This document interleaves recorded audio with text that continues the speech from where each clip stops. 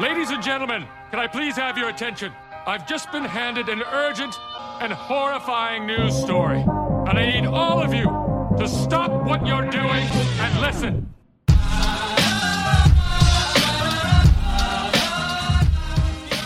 Hey everybody, this is Bill Manning. This is Studio C41. I am here with Steven. Hey Bill, how's it going? I'm doing well, man. How are you doing? I'm doing well. Did you have a good time with the eclipse? Did you go anywhere? My back porch, actually. Yeah, really? Yeah, I didn't get to see totality, which last week was kind of a crazy week for me. So it was nice to just be at home, and I had the glasses sat outside. You know, Yeah. it got pretty weird and dusky out. You could hear like all the cicadas start like going chirping and everything. So it was cool. Oh, nice. But man. I didn't get to be out where you were. Yes, I went up to Cleveland, and I'd been actually waiting for this for 2 years. I have my telescope. I had a mount to get my Nikon mounted into the telescope. I had a solar filter on it, and I was shooting at an equivalent 600 millimeters at an f5. Nice. So it was serious business when I was getting out there, and I had the equatorial mount set up. Yeah. So it was tracking the sun throughout the entire day. And so it was kind of cool at the same time because there were kids out there. They were saying like, oh man, this is my first time seeing this. And, and I was like, it's kind of weird because I'm 32 years old and I'm experiencing this for the first time myself. So it was really cool to, have the kids look through the telescope and actually learn, because they were, not in school that day and everything. But, they were like, oh, what is that? I was like, those are sunspots.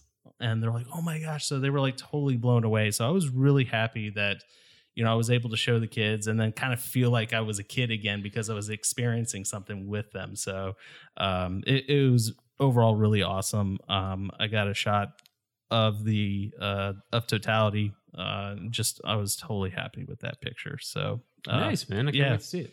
Unfortunately, I only had 1 minute, and the plan was I really wanted to shoot some film to do it. Yeah. But it was just 1 minute, and then my camera started shooting like crazy. I had a remote shutter for it, and I'm shooting like crazy, and the camera started buffering. I was like, no, come on. And then a minute was over. It was so fast. I was totally blown away. So I was, I wish I had more time, unlike some other folks up in Tennessee and everything where they had 2.5 minutes, so. Yeah, my father-in-law actually is big into, really into astronomy. He shipped his telescope to a sheep ranch in Idaho. Oh man! Where he basically spent they went out there. He'd been planning this for years, and he has an imaging camera for his telescope specifically, and was shooting stills along with it. So I'm sure he got some ridiculous stuff. Yeah, that's pretty cool. So unfortunately, I cannot introduce Michael or Kevin because they're both bums, and you know what? Since they're not here, I'm just not going to defend them. No, actually, Michael, as you guys know, he runs the business here. He runs Dunwoody Photo, and so tonight's a busy night. I think he's still technically in the building. He was just up to his elbows in Fixer in a black and white processor a few minutes ago. And then Kevin also teaches down in Southern Crescent Technical, right? I'm still not sure that's a real place. He's going to be so mad when he's like, this is a real place. I swear I am a professor. But no, he does teach filmmaking, lighting, and electrical, and film as well. So yeah, he tries to get his students set up to at least do some film photography every semester. Yeah. So it's the start of the semester right now, and he's super, super busy. But he says that he is here in spirit. But he definitely will be in for the next few episodes while we have KEH here. So, guys, you may not know who KEH is. Just kidding. Every film photographer out there pretty much knows who they are. But I have Brent and Mark here, and we're just going to kind of introduce them and have them tell you about KEH and what they do. And we got something really cool to talk about. We got some gear here at this table, and I'm looking at some amazing gear. I can't wait to talk to you guys about it. I keep trying to like just stealthily take it off the table and walk out of the room, but so Brent, welcome on to the show, man. We've been talking about this, for a couple months, and getting this into the works and everything, and I've been looking forward to this. That's fantastic. Nonstop. I'm glad to be here. Yes. So thanks for you as well, Mark, for coming on here. The goal of this was to bring in local businesses and pretty much unite the film photography community. So we had the photographer studio with John Mason a couple episodes back, and it was really cool to have him in there. I was like, yeah, this is what I want to do. I want to get all the local businesses and organizations, all the photography guilds, and just talk photography. I mean, it's a very passionate thing, and I think that's really important. So Brent, I'll let you take it away, man. So just give us the big spiel. Who are you, man? Sure. I'm the B2B manager, which basically B2B is our business to business, where we work with a lot of camera dealers around the country. We've gone into Canada now, so we're working with a lot of Canada camera dealers. So that's been a lot of fun. But we basically go out and source equipment. So we'll work with a store, let's say in Houston, Texas, and we'll have a big buying event. We'll advertise that KEH is going to be there. And then we have people line up and sell us their gear. So we are basically what they call road buyers. So we travel around all over the place buying equipment. So it's pretty exciting stuff. It's funny because whenever you guys do like a buying event, and I actually got some gear that I've been waiting to take over to you guys, and it's like, we have new events. I'm going through the list. I'm like, oh, you guys are here in Georgia. Where is it? How come this leg is not in Georgia? I was disappointed, but you guys have an in-house one coming up. We'll talk about that one later down the road. But so I don't know. There's a camera on this table here that I'm really, really eyeing here. So make something happen. Yeah, I don't know. We're gonna have to have a fist fight. I saw it first though.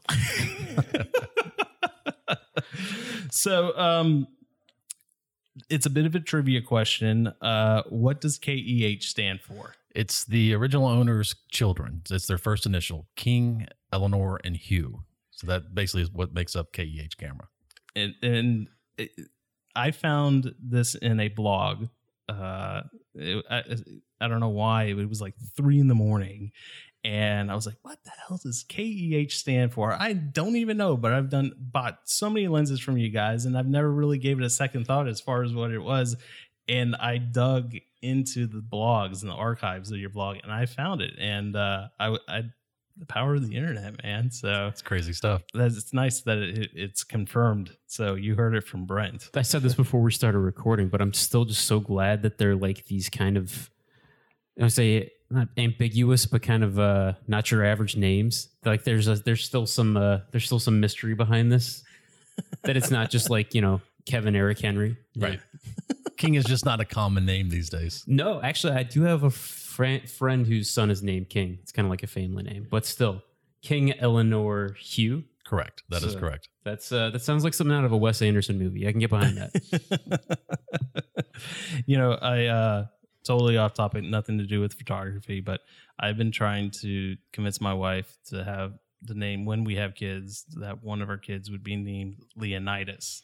And she's like, why do you want to name Leonidas? And I was like, because legit, my grandfather's name was Leonidas. No way. Yes. And so my mom's side of the family is Hispanic and everything. So her father's name was Leonidas. And so I was like, oh my gosh.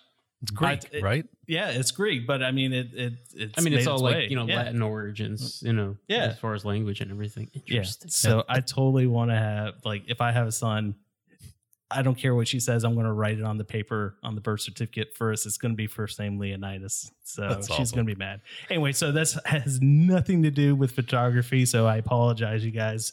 We're going to get back into it here. So, Brent, what is some of the craziest gear that you have seen come through KEH? Because you're buying stuff, you got to see some crazy stuff. It's, you get to a point where you kind of get numbed, as much as I hate saying that. Really? But there's so much cool stuff out there. And for me, it's really about like the Kodak Brownie. I just love that stuff. But we come across interesting things. We had it was a Japanese machine gun camera. They used it for doing aerial surveillance or reconnaissance during World War, I believe it was World War One. So it was really kind of neat. You don't see many of them. Most of the planes didn't survive, so that was a cool one. By far the neatest to me, the important part of it is the story behind the camera. So I met a lady at a buying event. I think it might have been Tulsa, Oklahoma, and she had this Kodak camera. Which Kodak cameras, most of them aren't really worth a lot, but just because there's so many produced. Sure, yeah. Well, she was like, okay, I need to make sure that you find someplace a special home for this, because this belonged to my dad. This was given to him by Eastman Kodak on a boat on the Pacific coast when they were hunting Kodiak bears. No way. And I kind of looked at her. I was like, I don't want to call you a liar, but how do you know that? She goes, oh, look, it's even engraved. It says it's made out to him. Wow. So that was by far the coolest thing I've seen. What? I can't believe she would sell that. Well, she ended up, we couldn't really give her anything for it because the camera as a whole wasn't worth a lot. But we actually we found it a really good home. So nice. Somebody's going to get a lot of use out of that. That's cool. Do you think? Do you ever, on that topic? Do you ever like work with places like the George Eastman House or anything? If you find something like rare that they would possibly want as a display piece, or? We do actually. The guy that's in charge of our eBay department actually donated a camera, and I know it's terrible. I can't remember the guy's name, but it was a very famous picture from the Vietnam protest. And it was a picture of a girl putting a daisy in the barrel. That's an iconic so image. we actually had one of this guy's cameras and donated it. Wow. Nice. So that was really cool. That's awesome. That's very cool. It's going back to the machine gun camera. I've always kind of wondered, and sorry if anybody over at Nikon hears this, but I was always curious as far as what Nikon's role was during like World War I and World War II. You don't really think about it, but they were there around that time. They were definitely there. They had 100 years. Well, same thing like Leica in World War II. Certainly. Yeah. So I don't know. Some of their lenses actually say made in occupied Japan. Yes, you're right. Not many of them. Reading something about that. Yeah. Wow. I think we're going to have to do a little bit of a history research and do an episode on that, because that would be really fun. Especially with Leica. I'm a giant history nerd, so that would be fine. Yeah. I'd be all about that. Sweet. We could see if we can give Dan Carlin a run for his money, the Hardcore History podcast, where the guy does like 4 hours at a time on World War I. Oh, geez. Oh, my God. I think people would definitely want to listen to us ramble about that. Yeah. I love history, too. But, when you go 4 hours, I think that would be complete overload for me. It's an amazing podcast. But, yeah, for sure. Really? It's really good. But by the time you're like, you just went through not even 1 year of the war yet. Oh my gosh. It's so crazy depth. So if anybody wants to but spend a lot of time to learn a lot about history, that's a great one. It's not a hard one to keep up with, especially with the commute we have here in Atlanta. True. Yeah, for sure. Oh, geez. So, Brian, what is some of your favorite gear? What's do you still shoot? Do you, with all the traveling you do and everything when you go and purchasing, do you still pack a camera with you and all that? I do, yeah. I really kind of pared it down to a Fuji X10. It's just a nice point and shoot little camera, basic zoom, good fast aperture on it. So it's really nice to use in all kinds of circumstances. But that's all I use. I set it on black and white and just go from there. That's awesome. And then this weekend we went up to Helen for the Eclipse and loaded up the Stylus Epic and the Olympus Stylus, and my wife and I took a bunch of pictures. Oh man, that's awesome. It was nice. Fuji's been killing it in the mirrorless side of it. They're untouchable. Sony, everybody's been giving Sony a lot of credit, but Fuji was really the first one that kind of pioneered, mirrorless and actually has mastered it. I've never seen so many people go nuts over the GFX 50. Right. And then that they were able to bring down a price point that's better than, everybody was freaking out about the Hasselblad X1D, the price point that it was at. A Hasselblad medium format digital at $13,000 with the lens was like unheard of. For most regular photographers, it's just like $13,000. But when you got like a guy that's actually using it for business and everything, and finances it out and everything like that, it's like a car payment.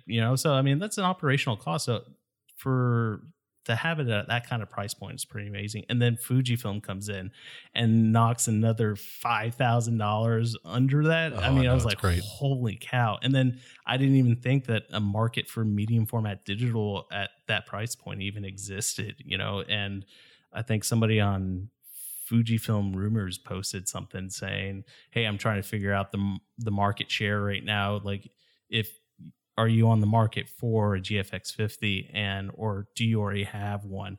And I thought that there was going to be a larger number of people saying, oh, I really want one.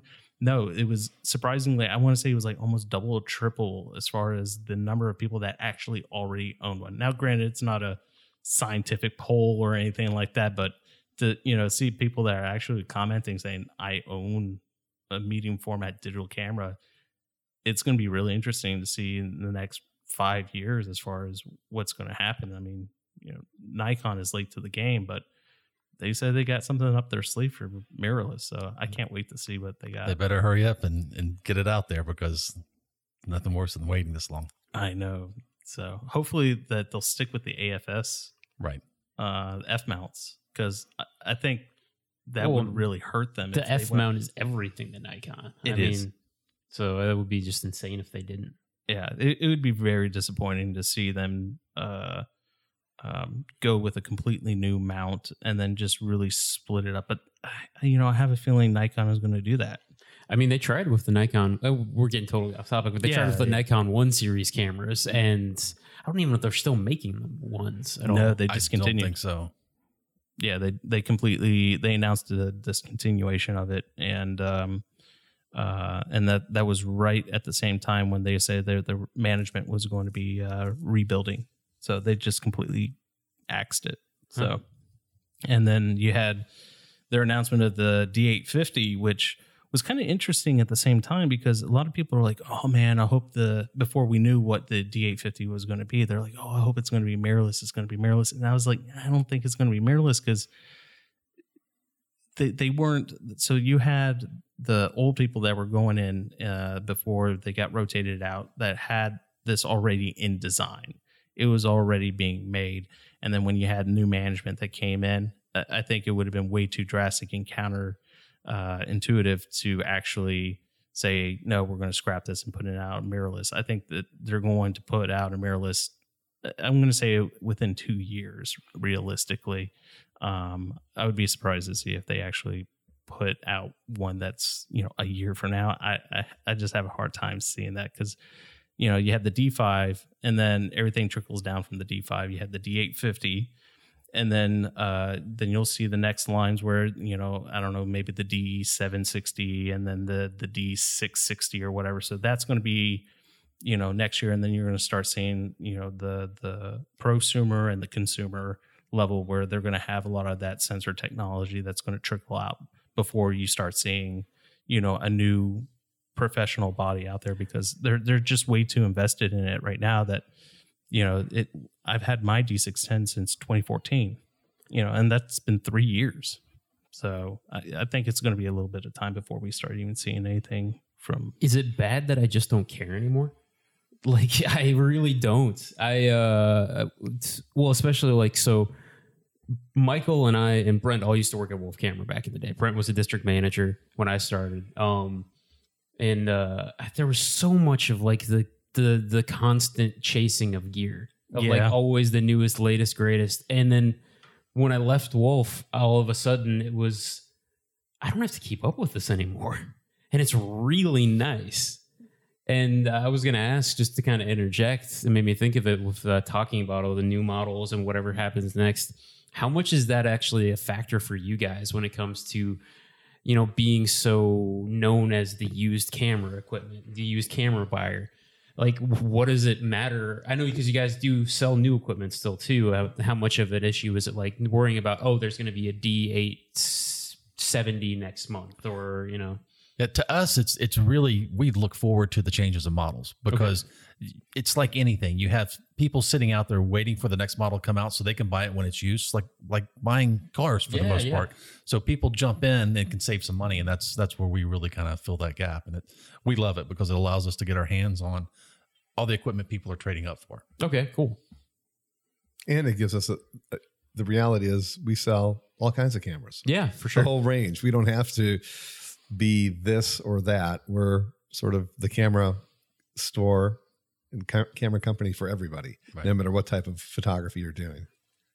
That's very cool, because I don't think a lot of people, because like Bill was saying, like especially if you're in the analog community or, you know, you looking to pick up older film gear and stuff, people think of KEH right away. But I don't think a lot of people think of you guys just right off the bat as somewhere to get something new. Right. Well, we don't carry a lot of new equipment. We carry a little bit of it.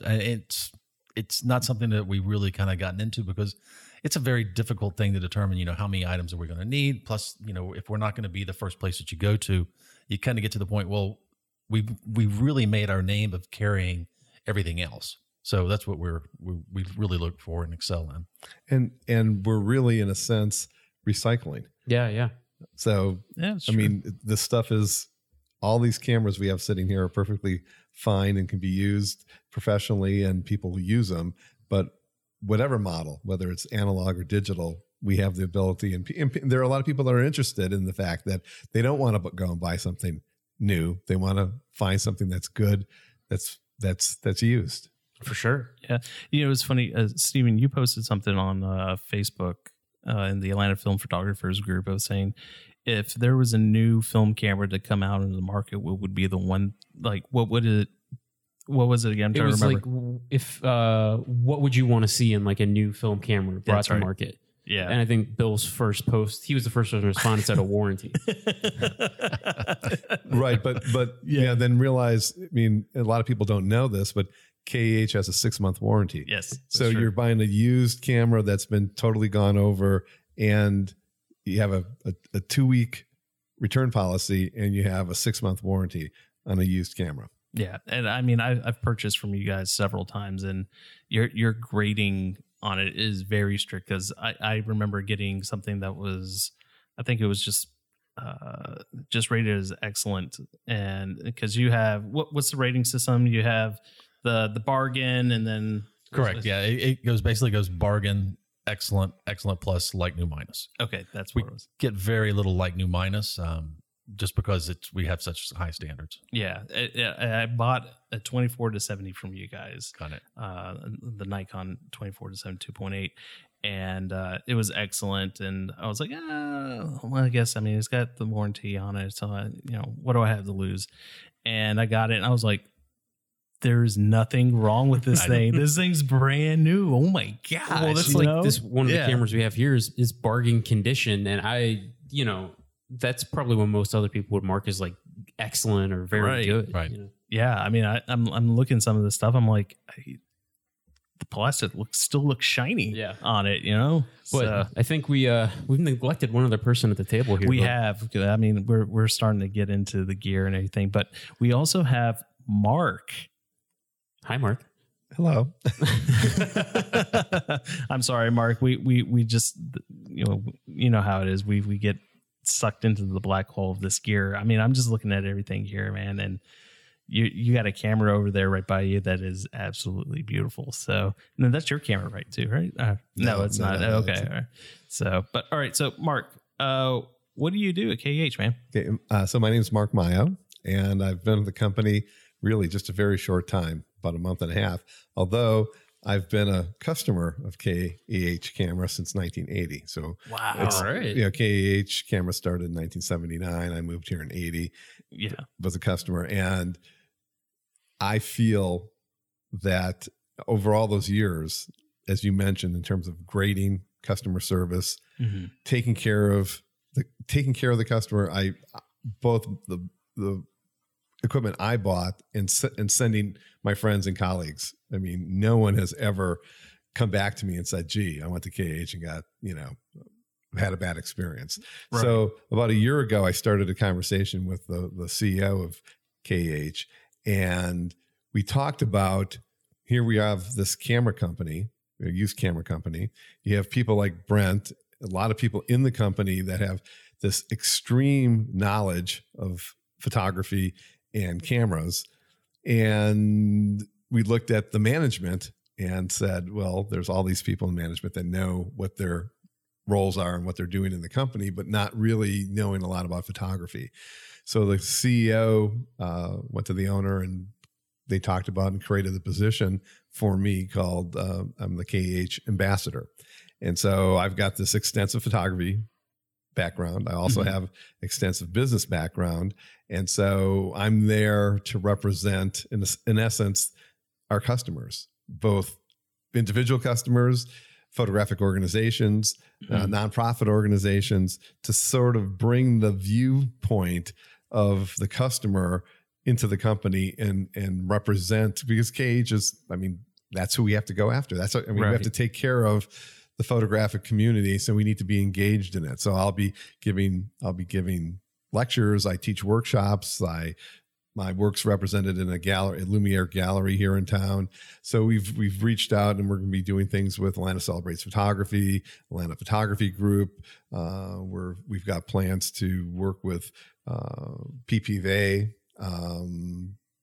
Society for Photographic Education. So we're really trying to take the company and partner with the photographic community to be, in essence, mutually beneficial and add to the community, in addition to selling quality used equipment and buying equipment. Yeah. That's fantastic. Yeah. Yeah. That's absolutely awesome.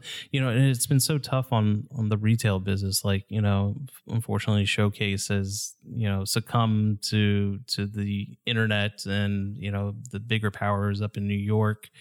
I shall not speak their names. But there was a article that came up on Beta Pixel about Showcase, and it was really sad, and I think what you said there, to bring a sense of community around Atlanta is so important, because even on the internet, people that are on the other side of the world are still referencing KEH. And I mean, that is just absolutely amazing to be on a forum and then somebody reference something that's literally like right down the road for me. It's so cool. And I think it's rare too that you mentioning Showcase made me think of it, because I had a good friend who was a salesperson there when they closed. And it was kind of the case of a lot of places like Showcase, a lot of these, and Brent, you might be able to speak to this, just seeing these independent camera stores and anything kind of in this changing industry that, and especially for you guys even too, it takes something special to like want to stick it out and like stick out the changes and stick out. I mean, it takes a little bit of fight in you, a lot of fight in you even. And that was the guys at Showcase.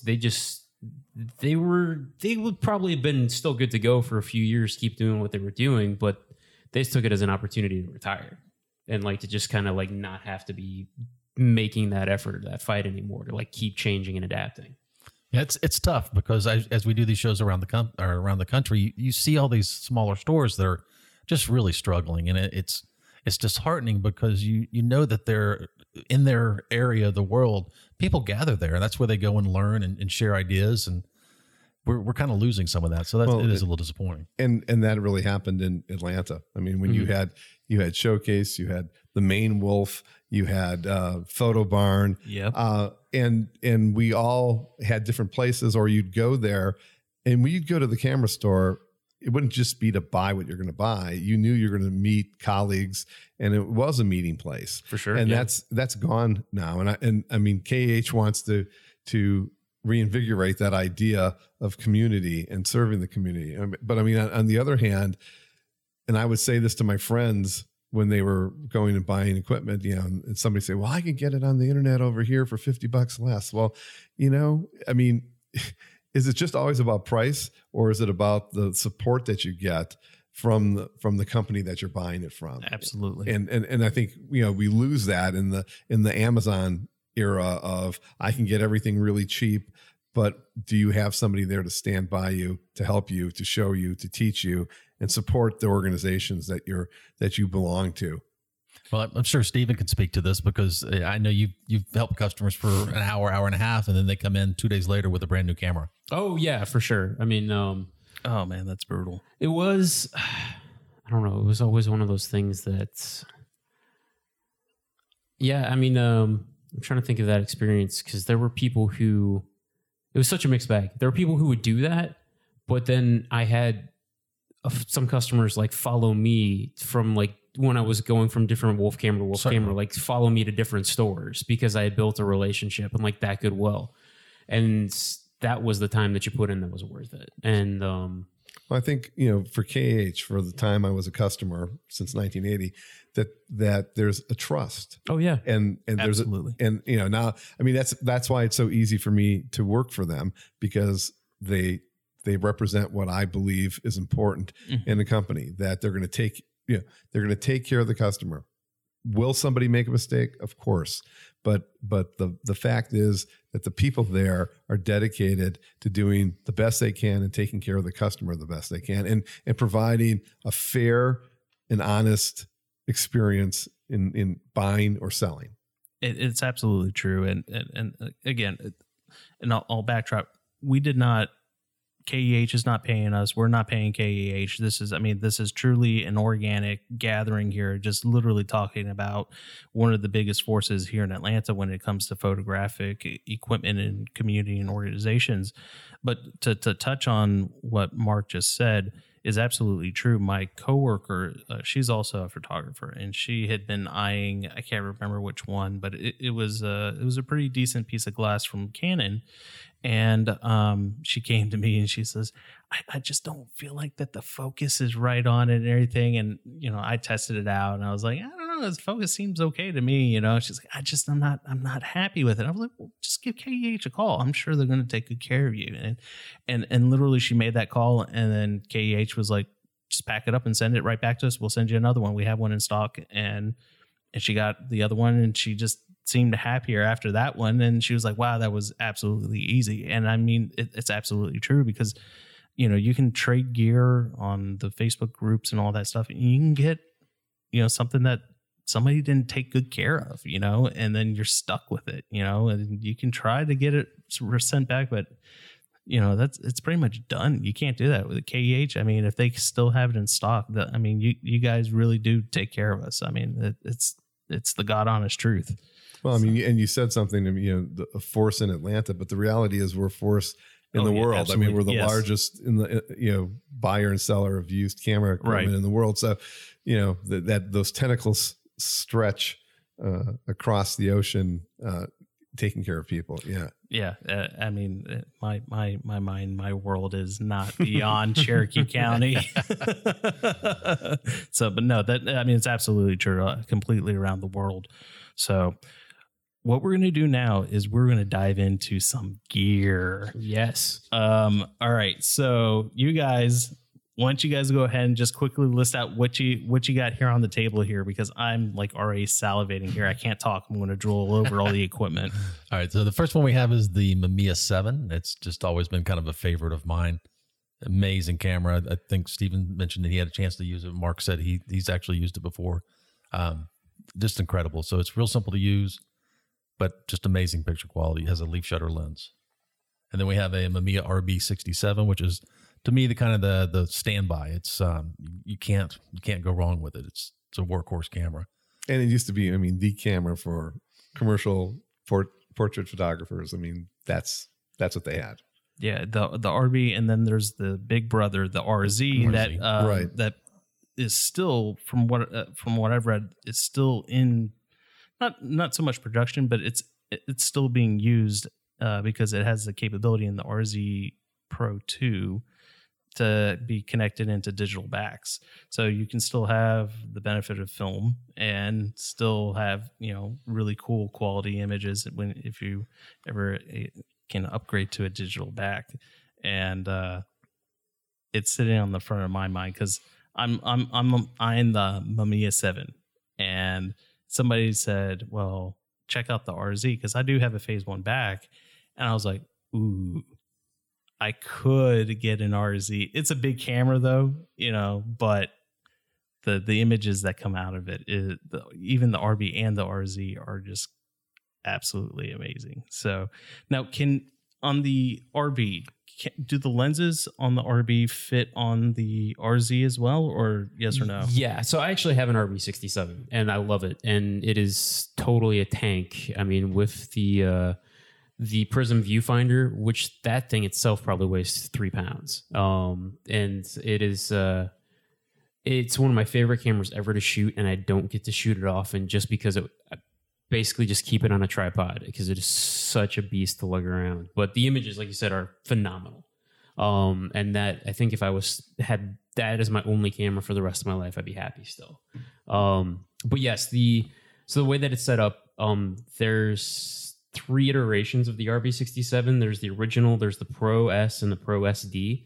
The most common, I think, is the Pro S, probably. Right, that's what I have. That's what we have here. Although this one is a lot prettier than my Pro S. Mine's been around the block a few times.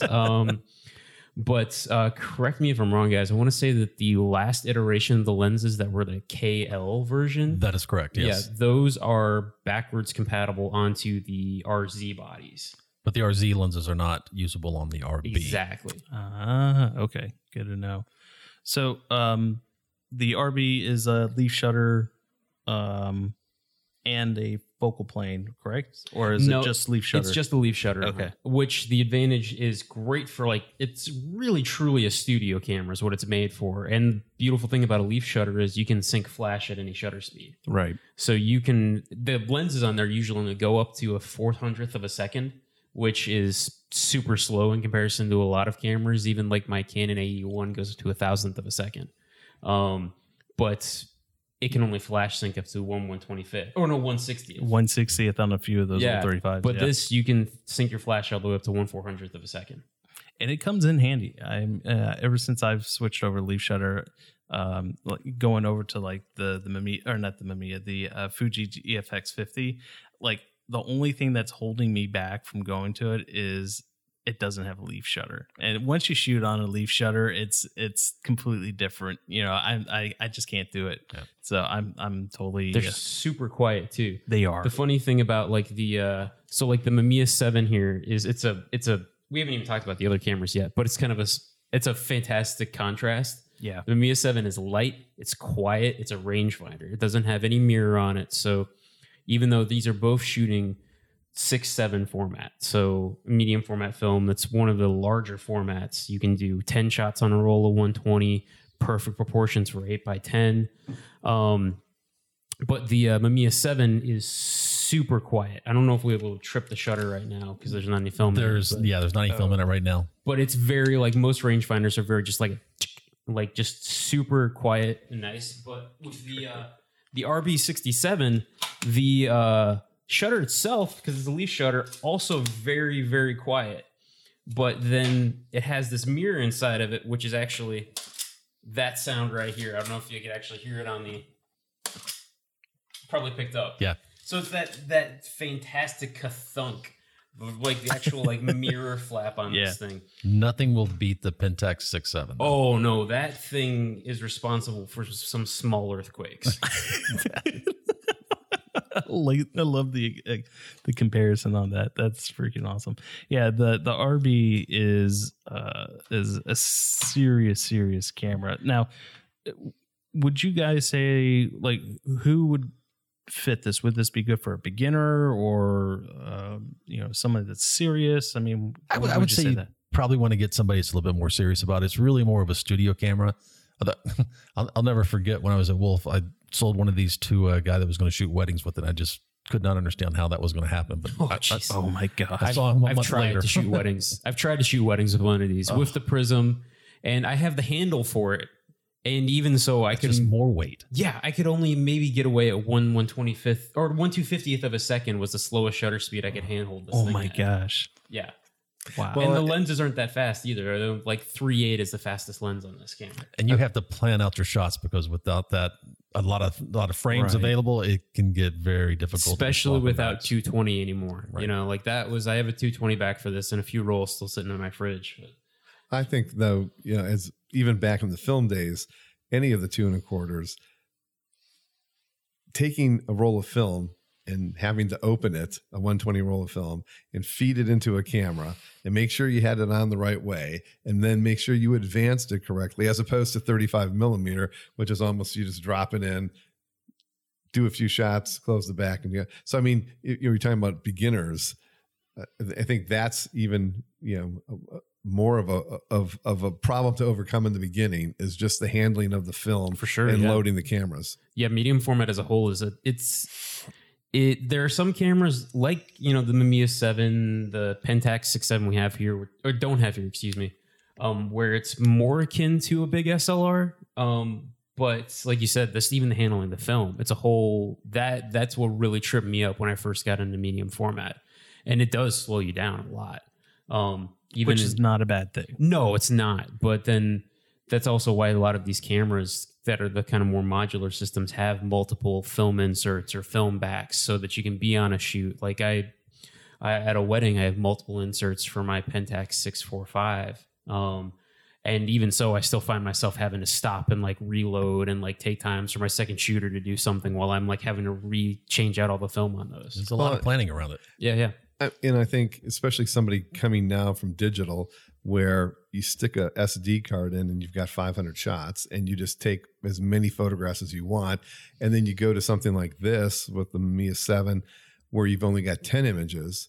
Right. And so you're buying the film, which, I mean, it goes back to all of us that started with film. I mean, how much money you got, how many rolls of film you're going to carry, and then, how many shots do you actually have, and then how much you're going to have to spend to get it processed and printed. So, I mean, it was a way to force yourself to think more about the images you were making rather than just blasting off For sure, yeah. a bunch of shots, because you can just delete them in the end.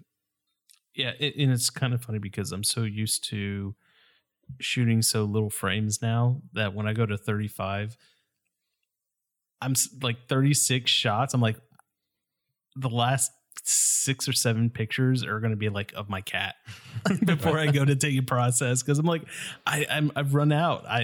36 seems like a lot now, and now, as Mark was saying earlier, I have 128 gig SD cards that I drop into my D610, and it says I have 2.3 thousand raw images, so it's kind of needed for weddings and stuff like that. So I'm not having to constantly change it out. And then I'm using the dual SD for backup and all that stuff. But, and I'll fill it up. Unfortunately, I'm still finger heavy when it comes to shooting weddings and stuff like that. But even then it's like 36 frames. It seems too much for me. And I'm so used to I have an AFD2 and that has 15. And that seems like a good amount for me, where I'm like, okay, I can pop the back off, throw another one on really quick. And I've been really happy with that style format. Just because, I mean, you can do, what was it, Mark, you were saying earlier before we were recording that you had different exposure settings for different backs on the, sure, yeah. I still have my Hasselblad 500 CM, and it has interchangeable backs for it. So I did most of my work in black and white, and I had 3 backs for it. I'd have the same film in all 3 backs, but one of them I'd have marked for normal development when I get back, and one of them for minus development. So the brightness in the scene was so high that I had to cut back the development to keep detail in the highlights. And then I'd have one that had plus development, so the contrast in the scene was low. So I'd go out and photograph on a trip for a week, and I'd have these 3 backs, and I'd mark the film when I got done. So I'd switch out the backs, because obviously you can only process a roll of film one way. Yeah. And I was doing it by hand. So, but I think the other thing though is it also, I mean, we have the 2 sides here. You've got working as a commercial photographer using film and doing weddings, and that's one thing, and having. But if you're doing this and using it as an art form and making images that say something, the fact that it slows you down and forces, you only have so many exposures. If you talk to any photographer that did all film photography, and you'd go out to the Southwest and photograph for a week. I mean, you had your cooler full of film. You only had so many rolls, and you sort of rationed it and so it forced you to look at things differently, and you just didn't make random photographs just to make them. You really thought more about it. And I think for me, at least, it helped me become a better photographer. For sure. Yeah. Yeah. I mean, that's the same way I think it translates to shooting weddings and portraits and everything too. Like Bill, you talked about being it's kind of heavy on the shutter count still. Yeah. Shooting film on weddings has, it's probably reduced it by like 3/4 the amount of images that I shoot on a wedding day now. Even like shooting film and digital together, just because, Marco, you were saying I'm taking my time and being more deliberate, and it's less exhausting for my subjects too. Like, well, it is. I mean, I think the other thing that I find is that I never look now. I have my digital Leica. Yeah, I've used mostly Leica in my career. I never look at the back of the camera. And like, well, aren't you afraid? Or, don't you want to see what you have? It's like, I spent 35 years of my life using film and not knowing what it was until it was developed. I know when I've made an exposure what it's going to be. I don't need to constantly be looking at the back of the finder or the LCD screen to tell me what it is I have. I mean, if there was anything that helped me, it would be give me a histogram of a raw exposure. Just give me that histogram would be more valuable than seeing the actual image on the back of the screen. There's a certain point where I've talked to a lot of, because it has been much more and more commonplace to see people who've been shooting for a while, shooting digital, in like our age range and younger even, who are now introducing film into what they're doing. And I have a number of friends they're all kind of, it's starting to click. They're getting to that point where, like you said, they're not having to look at their screen anymore. They're trusting what they're doing. And it's this like just beautiful thing that's really, really cool when you've shot enough film, when you have gotten the scans back and like, I don't have to see this. I can actually like trust myself that I'm going to get the images that I want. Well, there's that saying of the 10,000 hours, whether you're a scary, well, I mean, 10,000 exposures, right? But 10,000 exposures because you've got a motor drive and you're holding the button down is different than making really 10,000 exposures. And I mean, the more you do, the more the better you see, and the better. I find myself now I'm 62 years old and I've been photographing since 1973. I make less exposures and I'm happier with a higher percentage of them. Now, that's when I say happier, I could photograph all weekend and get maybe 4 or 5 or 6 images that but I find myself now being able to react, and make an image without having to make a bunch of other images. Yeah, for sure. 20 years ago, I could see myself in film.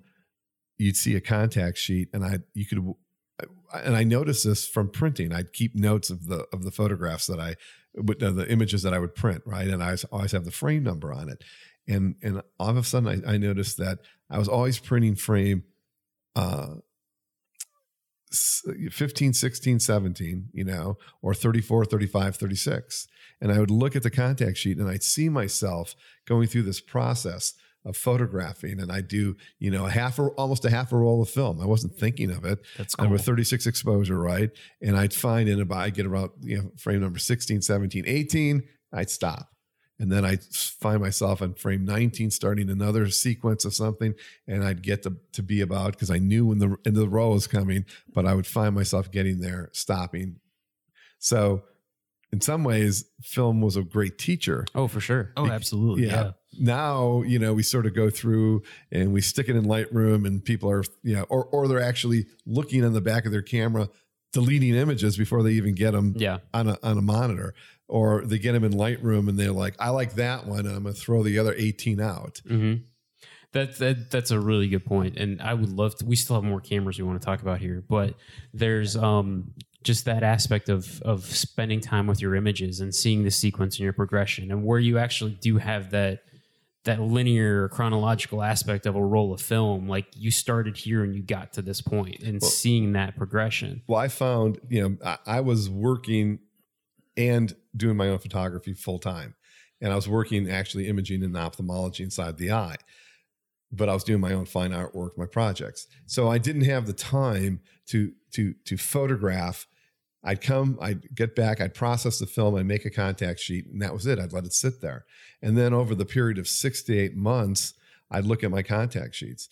And so I sort of came up with this, it's what I call my blog, but it's a phrase I use. It's called critical distance. It's the removing yourself from the act of making the photograph to be able to look at the image and judge it on the merits of does it work as a photograph? Not that I got up, or if you went to go to do the eclipse, well, I did this and I drove here and I had this equipment and I set this up and we got up 5 hours early and blah, blah, blah.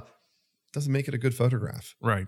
I mean, absolutely. It doesn't work. And so in some ways, this slowing down or removing yourself in a sense. Now, commercially, you got to do the stuff you got to do, but I'm talking about personal fine artwork, having that distance from the actual act of making it, because you're in the euphoria. I'm in Grand Teton and I'm photographing the Mormon barn, and we got up early in the morning. Right. Here's the sun and it's beautiful and the Tetons are back there. Doesn't make it a good photograph. Makes it a great experience. So I found that way, like with this place I keep going back to is Banff in the Canadian Rockies, and heading back there in a few weeks again to shoot a wedding, and inevitably we'll be doing a lot of landscape stuff too. And just what you were saying, I found myself more and more kind of some of the initial, I would say, shock and awe of being in this incredible place is worn off just a little bit in the fact of like that I'm starting to look at it a little more critically, and the images that I've made there, just to be like, okay, well, these are really strong, and why? Well, I mean, and it goes back to, I mean, I think it was Paul Strand or Stieglitz. I'm sorry, I can't remember. I'm just happy that you're like referencing like F-64 guys right now, so that's fine. Go ahead. I mean, he photographed in his backyard for a whole year, and I mean, you get that view of photographing in your, we all, there's this tendency that we have to go someplace exotic to make good photographs. And we're there for only 5 or 7 days. And we really don't understand and learn anything about where we're at. And we're trying to make photographs that say something about it, when the reality is the best photographs you can make are the places that you can go back to over a period of time. And some of that's literally in your backyard. That's what I've heard it said numerous times about Ansel Adams captured Yosemite the way he did because he lived there, because that was his backyard. He knew it. You got to know the place, and you know the light, and you know what you want, and you're there. I mean, part of it is having what's the best camera, the one you have with you, and being there to make an image. Yeah. So, before you get back into the gear, I just want to say on the aspect of looking at your images and stuff. I know a lot of people now who have gotten into film and haven't had the tangible aspect of the darkroom of like developing, seeing their own images, seeing an exposure that didn't work and why, who are just getting their film developed and scanned at a lab. And some people don't even get their negatives back or don't even look at them. They'll just throw them in a box. Don't even come back for them. Or don't even come back for them sometimes. Right. If I can do anything to tell anybody, get your negatives. Like, because you're never going to fully understand your exposures and why they're not working until you actually see that one frame. Look, oh, this was underexposed massively. That's why it didn't come out. That's what happened with this. So I can't say enough of that, of get your film back from your lab and actually look at the physical negatives. Well, if you're taking your film to a lab that's not giving your negatives back, you're going to the wrong lab. Oh, yeah, for sure. But there's some people who don't even there are some pro labs who will store people's negatives for rescanning, and they just don't even ever bother to get them back from the lab to begin with. So, and that's a lot of people who have been the recent adopters of film, who don't understand that aspect. Well, I think part of what we're looking at also is that film has become the new alternative process. Oh, for sure. I'm going to define myself as a young photographer in this sense, and because I'm going to use film now because other people are using digital. It was just when I'm old enough to when alternative music came out. Well, alternative music became so popular. It was like, it was more popular than popular music, but people liked alternative music because it was quote alternative. So, I mean, sometimes it's a process. It's a physical scientific process. And also people don't realize that so many of the tools that we're using in Photoshop and Lightroom are all based on physical things that we used to do with an enlarger and in the darkroom in terms of dodging, burning, doing this and that. Understanding those tools and in a physical sense, I think helps you understand them in the digital sense of using software like Photoshop and Lightroom. It's pretty cool to see people's minds blow when they make the connection where you see dodge and burn in Lightroom and then they realize where it came from. Right. The game in the dark room. Well, yeah. And I think, I don't know how common this is, but I mean, Photoshop was never developed for photographers. It was developed for graphic artists and designers as we were making the switch from printing on digital presses. Mm-hmm. And so we had to have digital files. And so the designers had to get images into those files, and that, and then as photographers, we started co-opting it and starting using it for making and working on photographs. It really wasn't until Lightroom came out that's really totally a photographer's based software program. Yeah. Oh, well, you can even just tell from the workflow of Lightroom. But so anyway, I know we have spent a lot of time, and it's just been awesome to talk to you guys for starters. But we do have this gear that I know we want to get through. And we're gonna change gears up a little bit. So we've been talking about the 6:7 format, but what a lot of people really don't talk much about is the 6x6 format, square formats. You have a couple different kinds. We talked about the Hasselblad earlier, but there's another one called the TLR, and that's the twin reflex lens. So Brent, why don't you hop in and just kind of explain to everybody what, for those that don't know what a TLR is and what is it that's so different compared to, some of these other traditional SLRs. Good deal. The what we have here is the Rolleiflex. It's the 2.8F. So it's a pretty common Rolleiflex, but it's just a really nice, simple, easy to work with. Has a built-in meter on it. Incredible results. But with the TLR, you're actually not looking through the lens. You're actually looking through a prism just above the lens. So that's where it's really the biggest difference from most of the cameras we have here. The prism, coming from somebody that's always looked through a traditional SLR, you get really thrown backwards.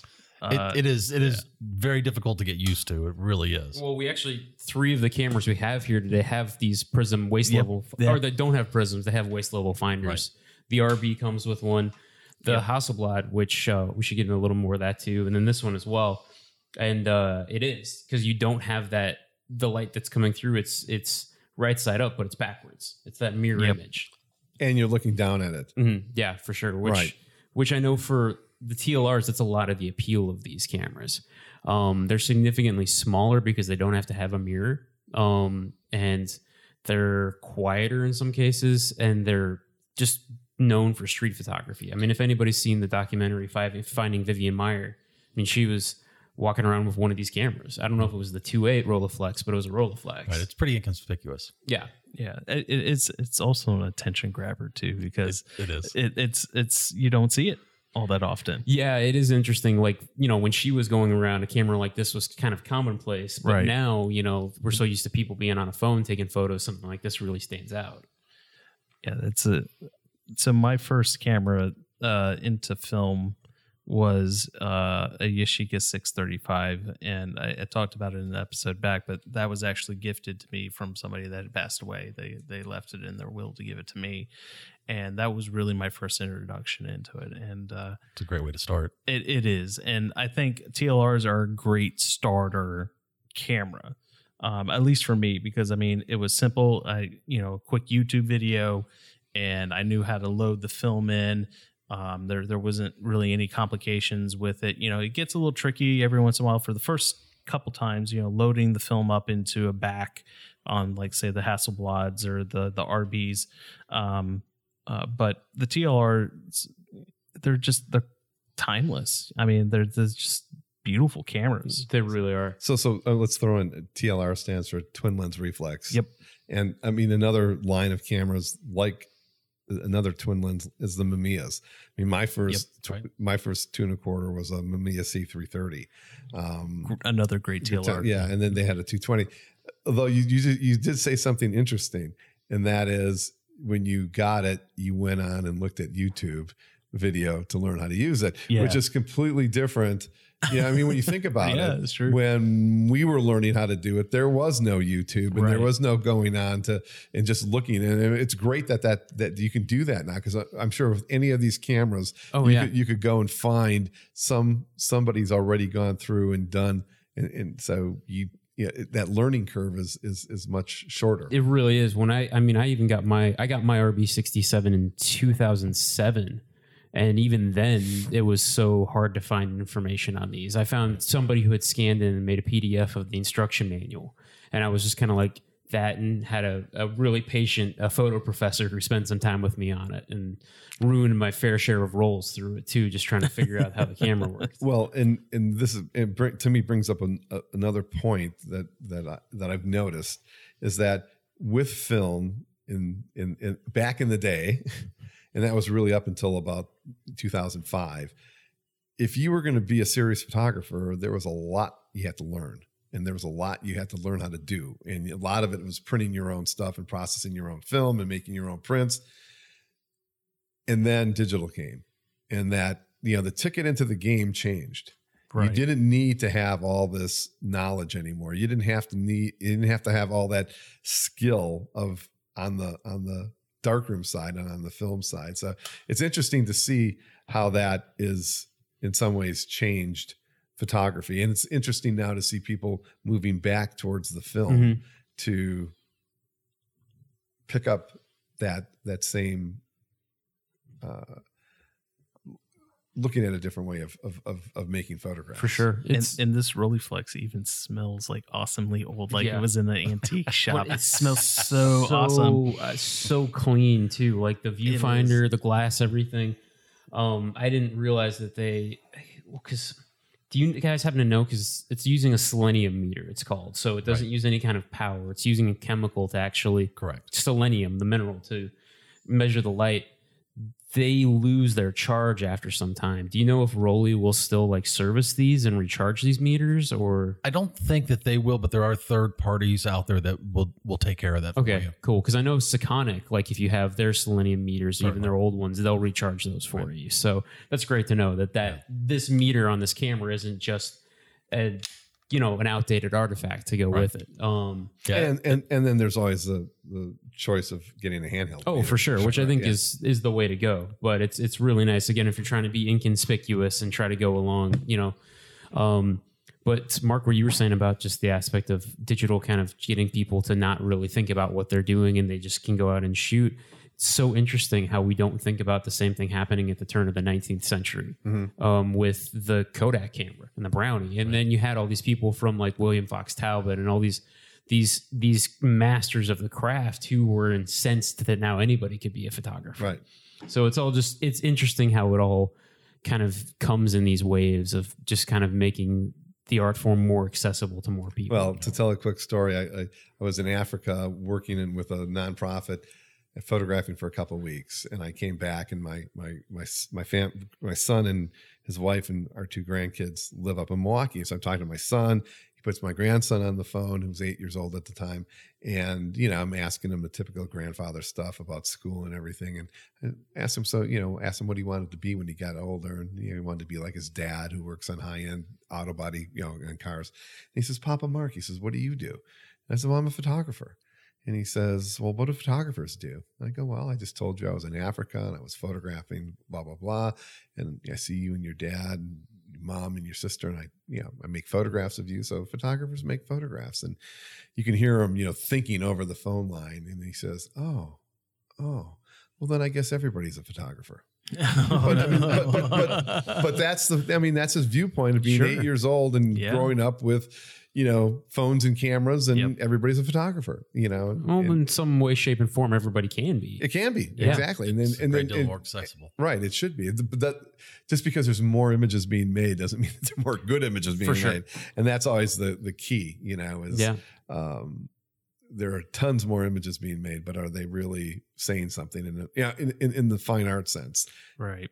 Commercial stuff is completely different. So getting back to the gear a little bit here, we also have another 6.6 camera, the Hasselblad. Which model? I know it's a 500 series, but it's a 500 CM. 500 CM. So this is honestly, this camera and probably even this Rolleiflex, or at least this style, are probably some of the most iconic cameras. They're head turners ever made. Well, this is when you think of the astronauts walking on the moon and photographing, they used this. Well, a modified version of it, but this is. I still have one. When I was in school, my two things I wanted were a Hasselblad and a Leica rangefinder. That was it. And I still have them because they're still as good today as they were back then. So what is it about these cameras like the Hasselblad or this Rolleiflex that make them so iconic? Has it just been the kind of the time that's passed and how many images they've taken? I think in terms of Hasselblad is that they made a system that was interchangeable over decades. So you could use lenses over a period of time. You could put backs on cameras over a period of time. You could put viewfinders on these cameras over a period of time. So when you bought into the system, you weren't going to all of a sudden, it become obsolete and you couldn't use new lenses or new backs that they came out with. So, I mean, I think that was a big thing about the Hasselblad for a working professional. And then the reality was the optics. I mean, it's whether it's a Leica or it's a Hasselblad. I mean, European optics, European glass is different than Japanese glass. Sure. And you look at the contrast. Yeah. I would agree with that. Yeah. And so, I mean, I think that's, to me, and then, I mean, for me, it's like, I still have my 500 CM because I wouldn't get rid of it, but I can buy a phase 1 back for it. Yep. Yeah. And I can use it as a digital, a 645 sensor in it. And I can, put one on and now get something that's maybe 40 megapixels at a relatively low price and still make some great photographs. Very cool. Yeah. Speaking of longevity, the systems, it was just last year or the year before that Hasselblad just discontinued this V series. The V series. Yeah. You're right about that. And even thinking about the RB Pro S here, not even just the RB67, but the Pro S model was made for 17 years.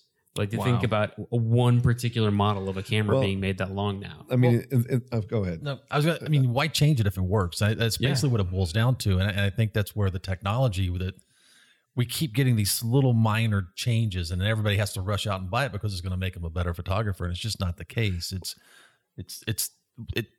My dad always said, the tools don't make the carpenter.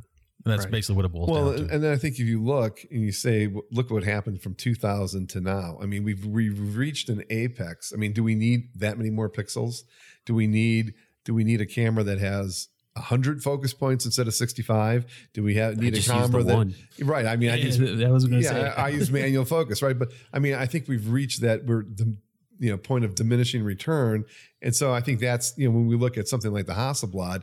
That was, again, at a time when it, into the 50s, late 50s and into the 60s, when a lot of this stuff sort of came to its peak in terms of technology. And then it just kept on going along. Yeah. So some of these camera systems, like I got my RB because it was relatively cheap, unlike the scale and medium format stuff. But and I think they've gone up in value a little bit since I bought mine. But some of these systems like the Hasselblad, these are still go for a really decent market value. Right. This particular outfit, which is the body, a back, and a basic lens with the waist level on it, is $771. No, that's cheap. Oh yeah. I mean, think about it. A lens, the camera body, and the back for $750. I mean, that's like, when this was new, you couldn't get a lens for $750. Right. And that was in $1970 or $80. So if you're looking to get into film photography and you want quality cameras, I mean, we have a whole array of them here, and they're not really that expensive. Yeah, I talked to a guy recently, and he was asking me specifically about this camera. And it was really kind of a fun conversation. I was like, so what makes you decide you want to get a Hasselblad? He goes, well, it was the camera my dad had that wouldn't let me touch it. He goes, and I can afford it now. Yeah, there you go. That's funny. And you were saying something about, Stephen, you were saying that why is it something that is timeless? I recall seeing pictures of a historical moment taking place, and you see there's a photographer in the background, and they were holding either a Hasselblad 500 CM or the 503 or whatever, or a Rolleiflex. Those two, the pictures from the moon were shot with a Hasselblad. It's become kind of a cultural icon. There's they are Elvis Costello, the album, this year's model. He's got on the front cover is him with a Hasselblad camera taking a picture of himself. Amazing. It's great. Yeah. Well, and I mean, I think there was one of Natalie Merchant either on her album or her video where she's got a Leica. Mm-hmm. Oh yeah, and you pointed out in movies there was like Kong Skull Island, like Brie Larson, I think is the actress's name, like has like a she's got like an M3. She's walking around like photographing like King Kong with. That's awesome.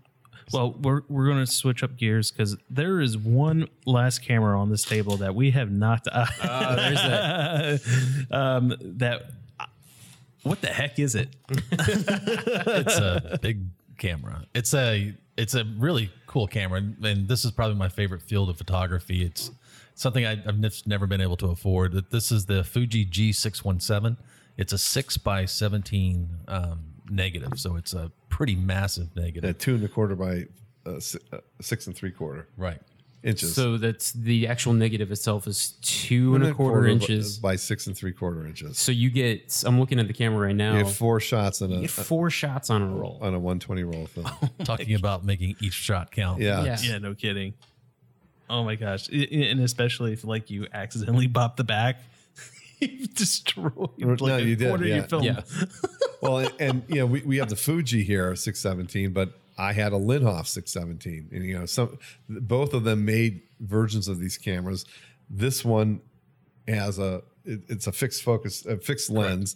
Linhof had one with a fixed focus lens, which is 90 millimeter super angulon, but they also made versions that had interchangeable lenses on there, and Linhof actually had an interchangeable viewfinder. So but these cameras, you weren't looking through the viewfinder and focusing. You have to actually zone focus, because there was no real coupled lens to the viewfinder to actually compose. I mean, it had etched lines in there, and then you just sort of framed it, but then used the zone focusing to get your focus. And because you're using a roll in here, you can't like have ground glass or anything to look through. Right. No, That's brutal. so for me, actually, when I decided to buy this, well, I was doing a photo trip out in Arizona, and I was alone, and I was driving for 50, 100 miles at a time, not seeing anything. And I started making photographs in my rear view mirror. Oh, very cool. Okay. So I was looking and composing as I'm driving, and it's like, man, that would be nice to have that format. And that's exactly, I mean, if you look at your rear view mirror, that's almost the exact size of a 2 1/4 by 6 3/4 inch negative. And cool. so that's how I decided to buy, you know, and start using it. So these are a weird kind of, I don't know. It's technically Weird's a pretty good word for it. Yeah, pretty good. I mean, it's a very specific camera. It's not nearly as heavy. It weighs less than the RB67 does right here.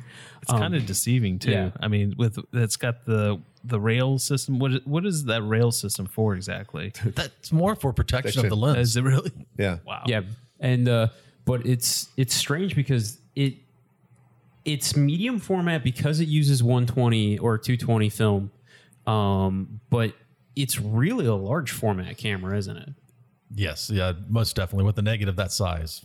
And if you look over here, you see there's the level bubble up in front, because you had to get this thing level to get straight lines. But Right. the Linhof actually had the bubble system in the viewfinder, and it had both axes. Oh, wow. You Okay, know, cool. and so you'd get it all lined up, so you had perfectly parallel lines Nice. in your image. And this is a large format lens on here, even. Right. No. And the one thing though, and we talked about this before the recording started, was that because the distance from the front of the lens to the film in the center was so much shorter than it was going out to the edges, that these cameras required a 2-stop neutral density center filter that you had to screw on. So the center of the film would be exposed by 2 stops more than the edges because they were so far away. That's so crazy. So you had to put neutral density in the middle of your lens, and it feathered out to nothing in the edges, so that you get an even exposure across the 6 3/4 length of the film. That kind of just in camera, just even having to consider that is just so foreign to a lot of what we're used to shooting today. How would you meter your film? Would you rate like overexposing the edges? Or? No. I mean, you take, the filter factor, which was, 2 stops, and you'd filter that in, I mean, on your light meter, because you were using a handheld light meter, right? Sure. So you just, it's instead of it being a 400 speed, it would be a 100 speed. And you'd set it to 100 and do your light meter reading and give it that exposure. And then it would be fine across the entire, because you're knocking down 2 stops of light going through the center. Okay, gotcha. So okay. you're rating it on what the center would be then. Yes. Gotcha. Okay, cool. Well, the center now is because of that filter is going out right, the it's the edges. filter. Yeah, because I know we're talking about medium format here, but in certain very wide, large format cameras, I want to say like 75 millimeter and wider, you have that same problem. And I've seen, I'm trying to remember, maybe in Clyde Butcher, I can't remember. He had a filter that you look at it, it's darker in the center, right. so it's Right. complete opposite. Right. Of He's using an 8x10 view camera. Yep. He's got maybe a 75 millimeter lens, but and it also is rated on the coverage of the lens. Right. I mean, right. Your lens gives you a circular image. right, You're trying to make a rectangle in the middle of it. Right. right, As you said, sometimes where your rectangle goes out to the edges isn't getting the same amount of light. right. Right. So you needed that. I mean, and then, we'll talk about large format later on, but any tilt and shift any shift of the lens, and you're starting to lose. Yeah. Yeah, but there's no tilt and shift on no. this one. These It's are just straight on. Straight on. Yeah. Well, again, because you'd have no way of being able Right. to see that Right. if you were tilting and shifting focus. So it has to be that very. I'm sure you probably want to shoot this thing. No, yeah. F8 is as wide as it goes. So and that's probably even a pretty shallow depth of field on this camera. absolutely. I mean, I would shoot, what does this go down to? 32 or 64? 45. 45. So, I would shoot more in the 32 range, right? I was using 400 speed film, had to rate it down because of and then on a tripod, and you started getting comfortable, but it was kind of scary because you couldn't see exactly where it was in focus. So you had to actually use the scale on the front of the lens that said at f32. And if you look at a lens, you'll be able to. It gives you the range of if you move it, you can have it from 4 feet to infinity is going to be in sharp focus, and that's the hyperfocal distance. You put that into effect, and in the beginning you hoped it would work, but but the more you did it did, but it's hard when you're so used to looking through a viewfinder and focusing on exactly what you want. It's so strange because the camera is very hand holdable, but it's not at the same time. Right. And my Linhoff, my wife would call it the fake camera because it looks like a clown camera in a sense. And when you look, it does. And so we would joke about this. And one time we're going through security, and I had it in its own Halliburton little case, and I went through, and they said, "Oh, you're going to need to open that up." And I opened it up, and the TSA person looked and said, "This looks like a fake camera." And her and I both started laughing, and the person looked at us like we were crazy, but we kidded about it because it does. It doesn't look like any other camera that you've had. Interesting. So, and Bill, I might be stepping on a transition you were going to make at some point here. So, just noticing like the different formats, and anybody, if you haven't ever shot medium format, looking into this. A lot of the different things we've been talking about, like 6.6, 6.7, 6x17.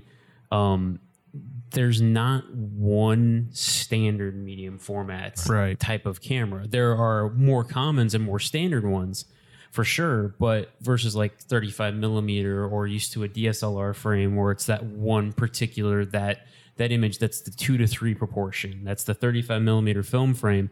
On medium format, we probably should have even mentioned this to begin with, but the camera itself dictates the size of the negative that you have. They're all using the same type of film, that 120, that medium format film, but you can put the exact same type of film in the Hasselblad and get a square image that takes up less film space than it does on the 6x7 or the 6x17. That's going to be a much larger image, and that does give you more.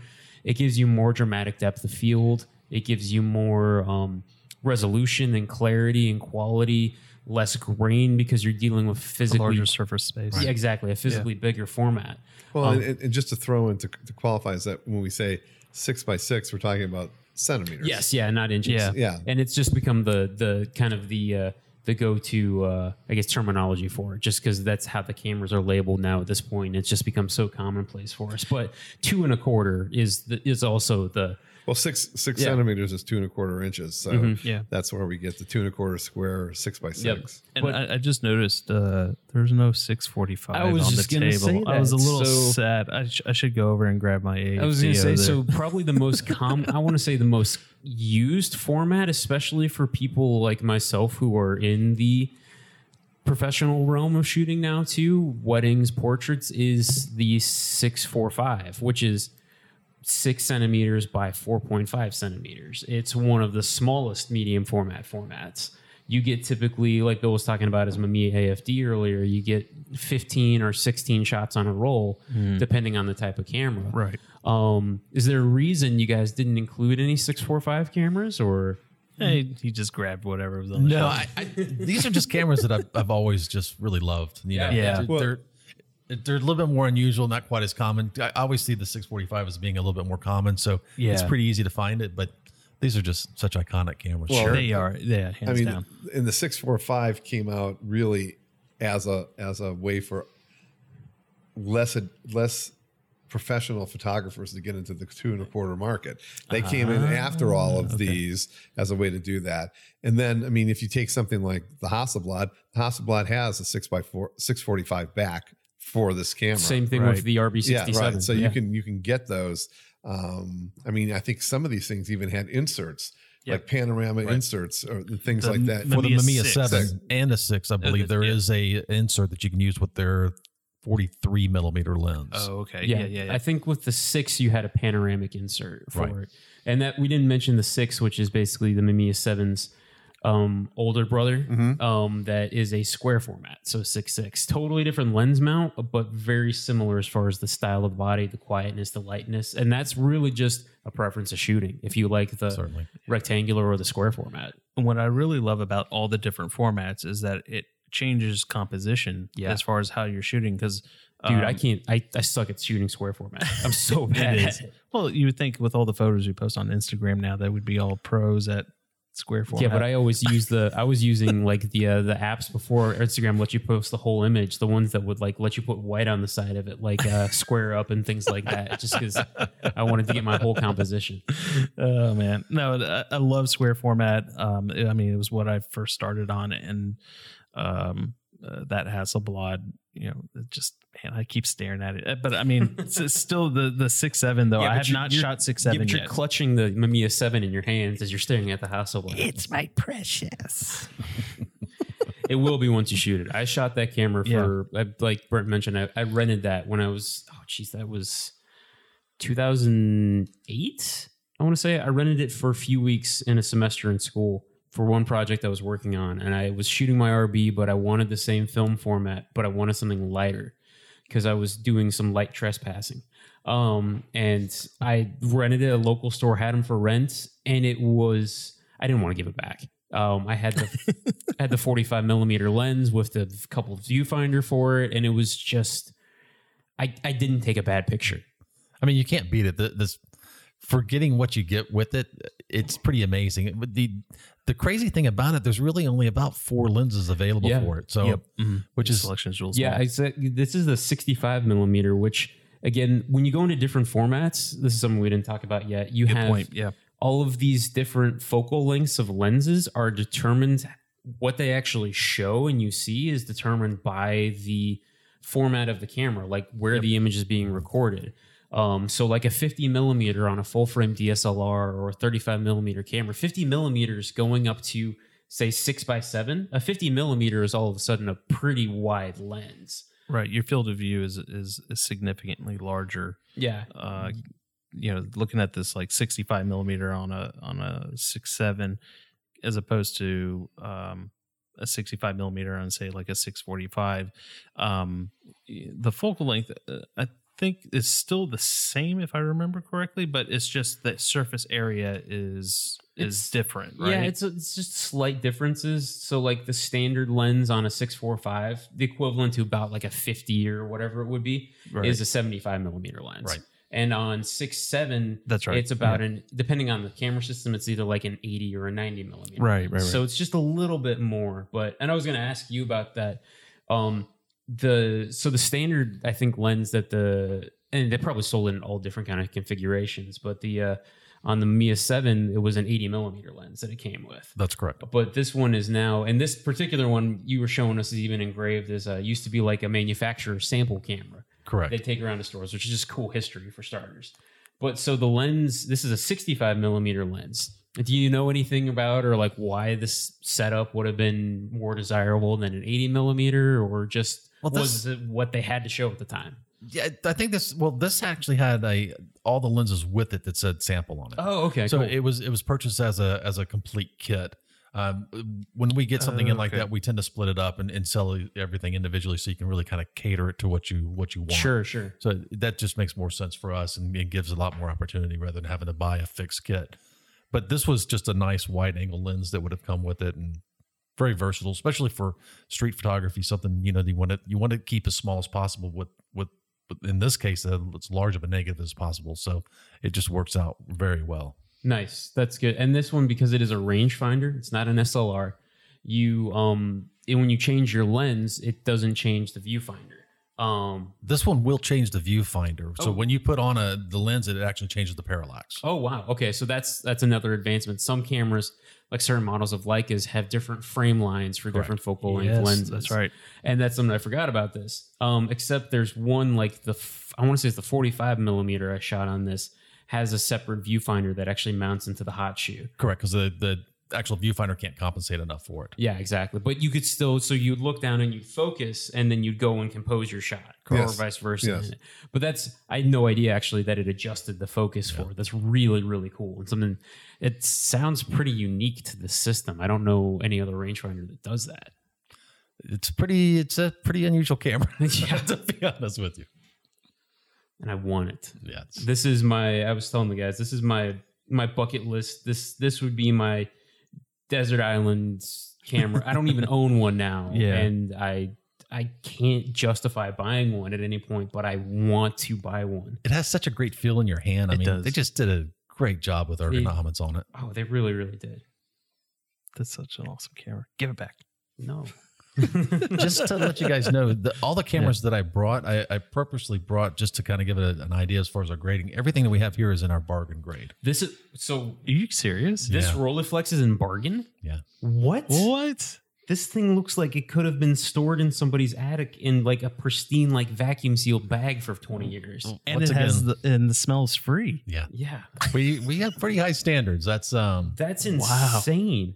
I shudder to think what you would rate my RB at. I'm sure it would be ugly for sure, because the leatherette's peeling off of mine and it's got scratch. There's not a scratch on this thing. I know. It's nice, isn't it? Oh, geez. Even that Hasselblad? You really got to kind of look for it. It's something that, the longer you do it, you can kind of pick up the little minor imperfections. Yeah. So it's not difficult to pick up one of these cameras and go, okay, there's the issue, there's the issue, there's the issue. But, we have to stick with these standards, and it helps us when we're selling. It doesn't help us when we're trying to buy, because it makes it more difficult, because we do have to be picky.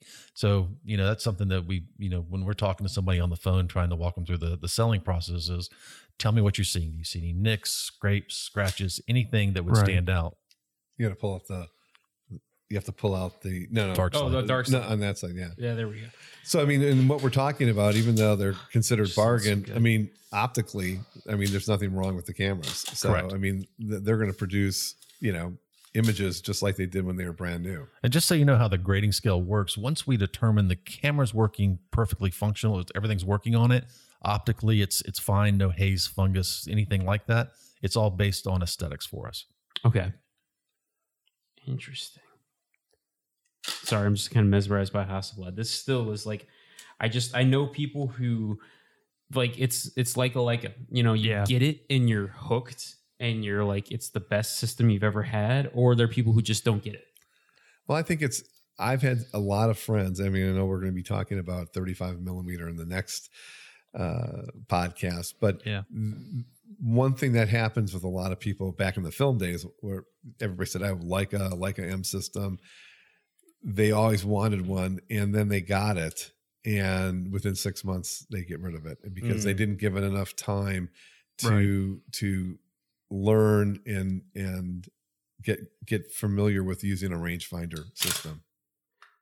There we go. I'm sitting here, even just struggling trying to pop up the shade on the viewfinder. Yeah, exactly. Well, and if you want to, I don't know if you know this, but underneath your right hand, there's a lever. See that black lever? The one right here? Yeah, push it up. So that locks up the mirror on it, so that then you can shoot it and you don't get the mirror vibration. Yeah, which is definitely needed on these larger cameras. I would use this on a tripod. I had used mine on a tripod all the time, and I would never make a photograph without locking up the shutter first. Right, and the mirror first, especially on like that RB. Like, I've used the mirror lock multiple times on it. Yeah, 6-7 mirror. God, I love it. It's so good. It's the best sound in the world. The Hasselblad's kind of interesting. And, we were talking about this a little bit earlier, but it's amazing how long camera systems were out. So the 501 CM or 500 CM, I'm sorry, was out from 1970 to 1994. So the longevity on these cameras compared to modern cameras, it's pretty amazing when you think about it. Yeah. Well, I know people who are professional photographers that are not that old yet. But I mean, I think it sort of goes back to what I was just saying about reaching an apex in digital. I mean, when you got to this point, there wasn't much more that you were going to do to make it better. You could add a prism on it that had auto exposure or something and blah, blah, blah. But the basic camera and the lens and the backs, what were you going to do to them to actually make it better? Yeah. Well, and this is going to be an awesome segue, but you can actually get your hands on one of this, except for this Mamiya 7. This one's mine already. I'm sorry. No, but Brent, you have something special for the listeners here. What do you got? I do. This is going to be a coupon code that's good till the end of September. It's going to be good for 10% off of any of the medium format equipment that we've talked about or anything that we have in stock. So as long as it's medium format film gear, you'll get 10% off. And is that everything, accessories, lenses? That is going to be just bodies and lenses. Okay. The coupon code is AUG-C41-MF. So basically anything that's going to be manual focus, body, lens is covered. Okay, cool. Well, that's really awesome that you guys are doing that, because I mean, for even 10% on even the RB, that's huge. And it's even though it's it's a professional body, I mean, that at the price point that it's at, getting into medium format is absolutely possible. Back in the film days, I mean, it was 35 millimeter was kind of like the consumer format, and then medium format were the commercial guys, and then you had the large format that were the fine art, I guess. Would you guys say that's right? Or and some commercial photographers. I mean, you were doing commercial photography in the studio. I mean, we talk about layers in Photoshop and masking. I mean, they were doing in-camera masking and layers on 4x5, 5x7, 8x10 Ektachrome film. Yeah. I mean, you didn't have the luxury of taking something into a computer. You had to do everything in camera. Well, especially if you're shooting like transparencies, you got to get it right then and there. Yeah. So, I mean, this is absolutely awesome. This is really cool of you guys to offer a little discount to just give that person that extra little push to go ahead and jump into medium format. It at first it is a little scary because you're not used to it, but it's very important that I think that you should try formats that you've never shot before, because you learn. And I mean, 6x6 was the first my intro into medium format, and then I was absolutely intimidated by my AFD. I mean, just the back and everything, and I felt like I was going to break the thing at first, because I just got it and I didn't know what to do with it, but to now look at all these cameras and everything, I feel much more confident that within a few minutes I'll be able to figure out how to shoot this Mamiya 7 or even like the Rolleiflex for sure. I could pretty much load any film back at this point on one of these, after doing it through a few different formats. And it forces you to look at the world in a different way. Absolutely. Yeah, for sure. Amen to that. Whether it's just the fewer frames, the heavier camera, looking through a waist level slowing finder. you down to yes. Yeah. So, but wait, there's more.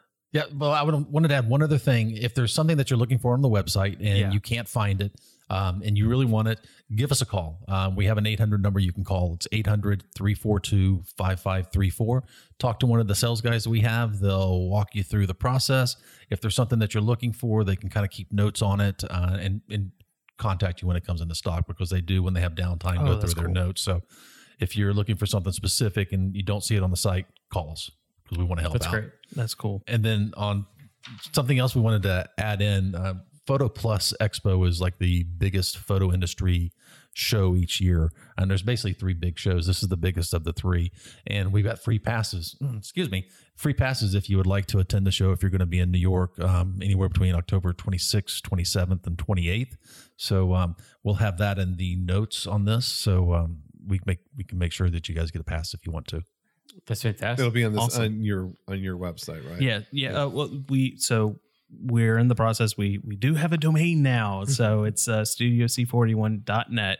Unfortunately, somebody got .com way before us, so unfortunately, I guess I'm not that as creative as I thought. So, but yes, there is a website. I'm trying to get around to developing it, but the promo codes will be in the show notes, in the description for iTunes and Google Play listeners, and then for those that are in listening to this in YouTube, we'll also include those promo codes there. So highlight, copy them, use them. Go ahead and one last time. Let's go ahead and just give those codes again, so everybody that didn't have a chance to write it down. Certainly. So the promo code for 10% off is going to be AUG-C41-MF. So that's AUG-C41-MF.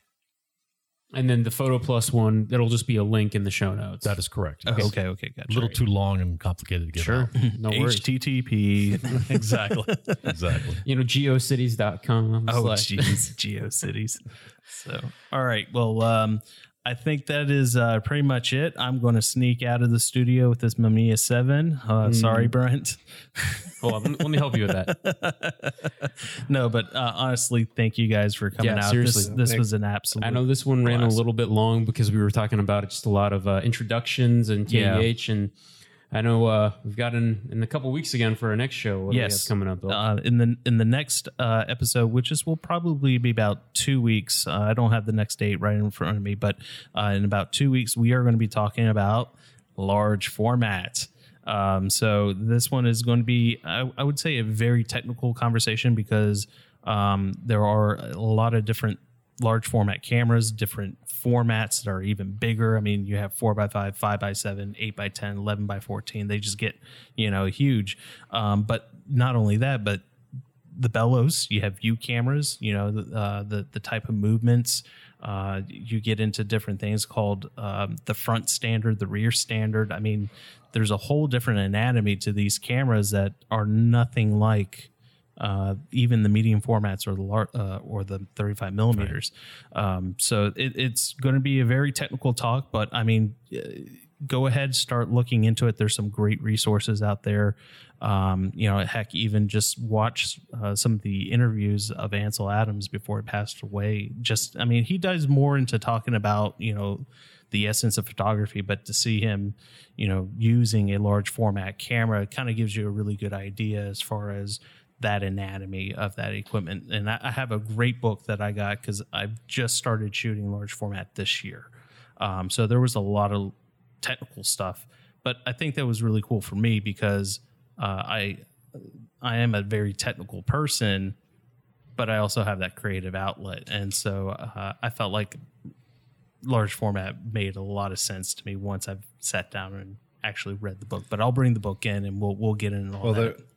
The sort of the 3 books that were the Bible. When were Ansel Adams, the camera, the negative, and the print. Yes. And so, that information still holds true. You just, you can switch digital terms into chemical photographic terms, and it's the same thing. So that's everybody that's listening. That's your homework assignment.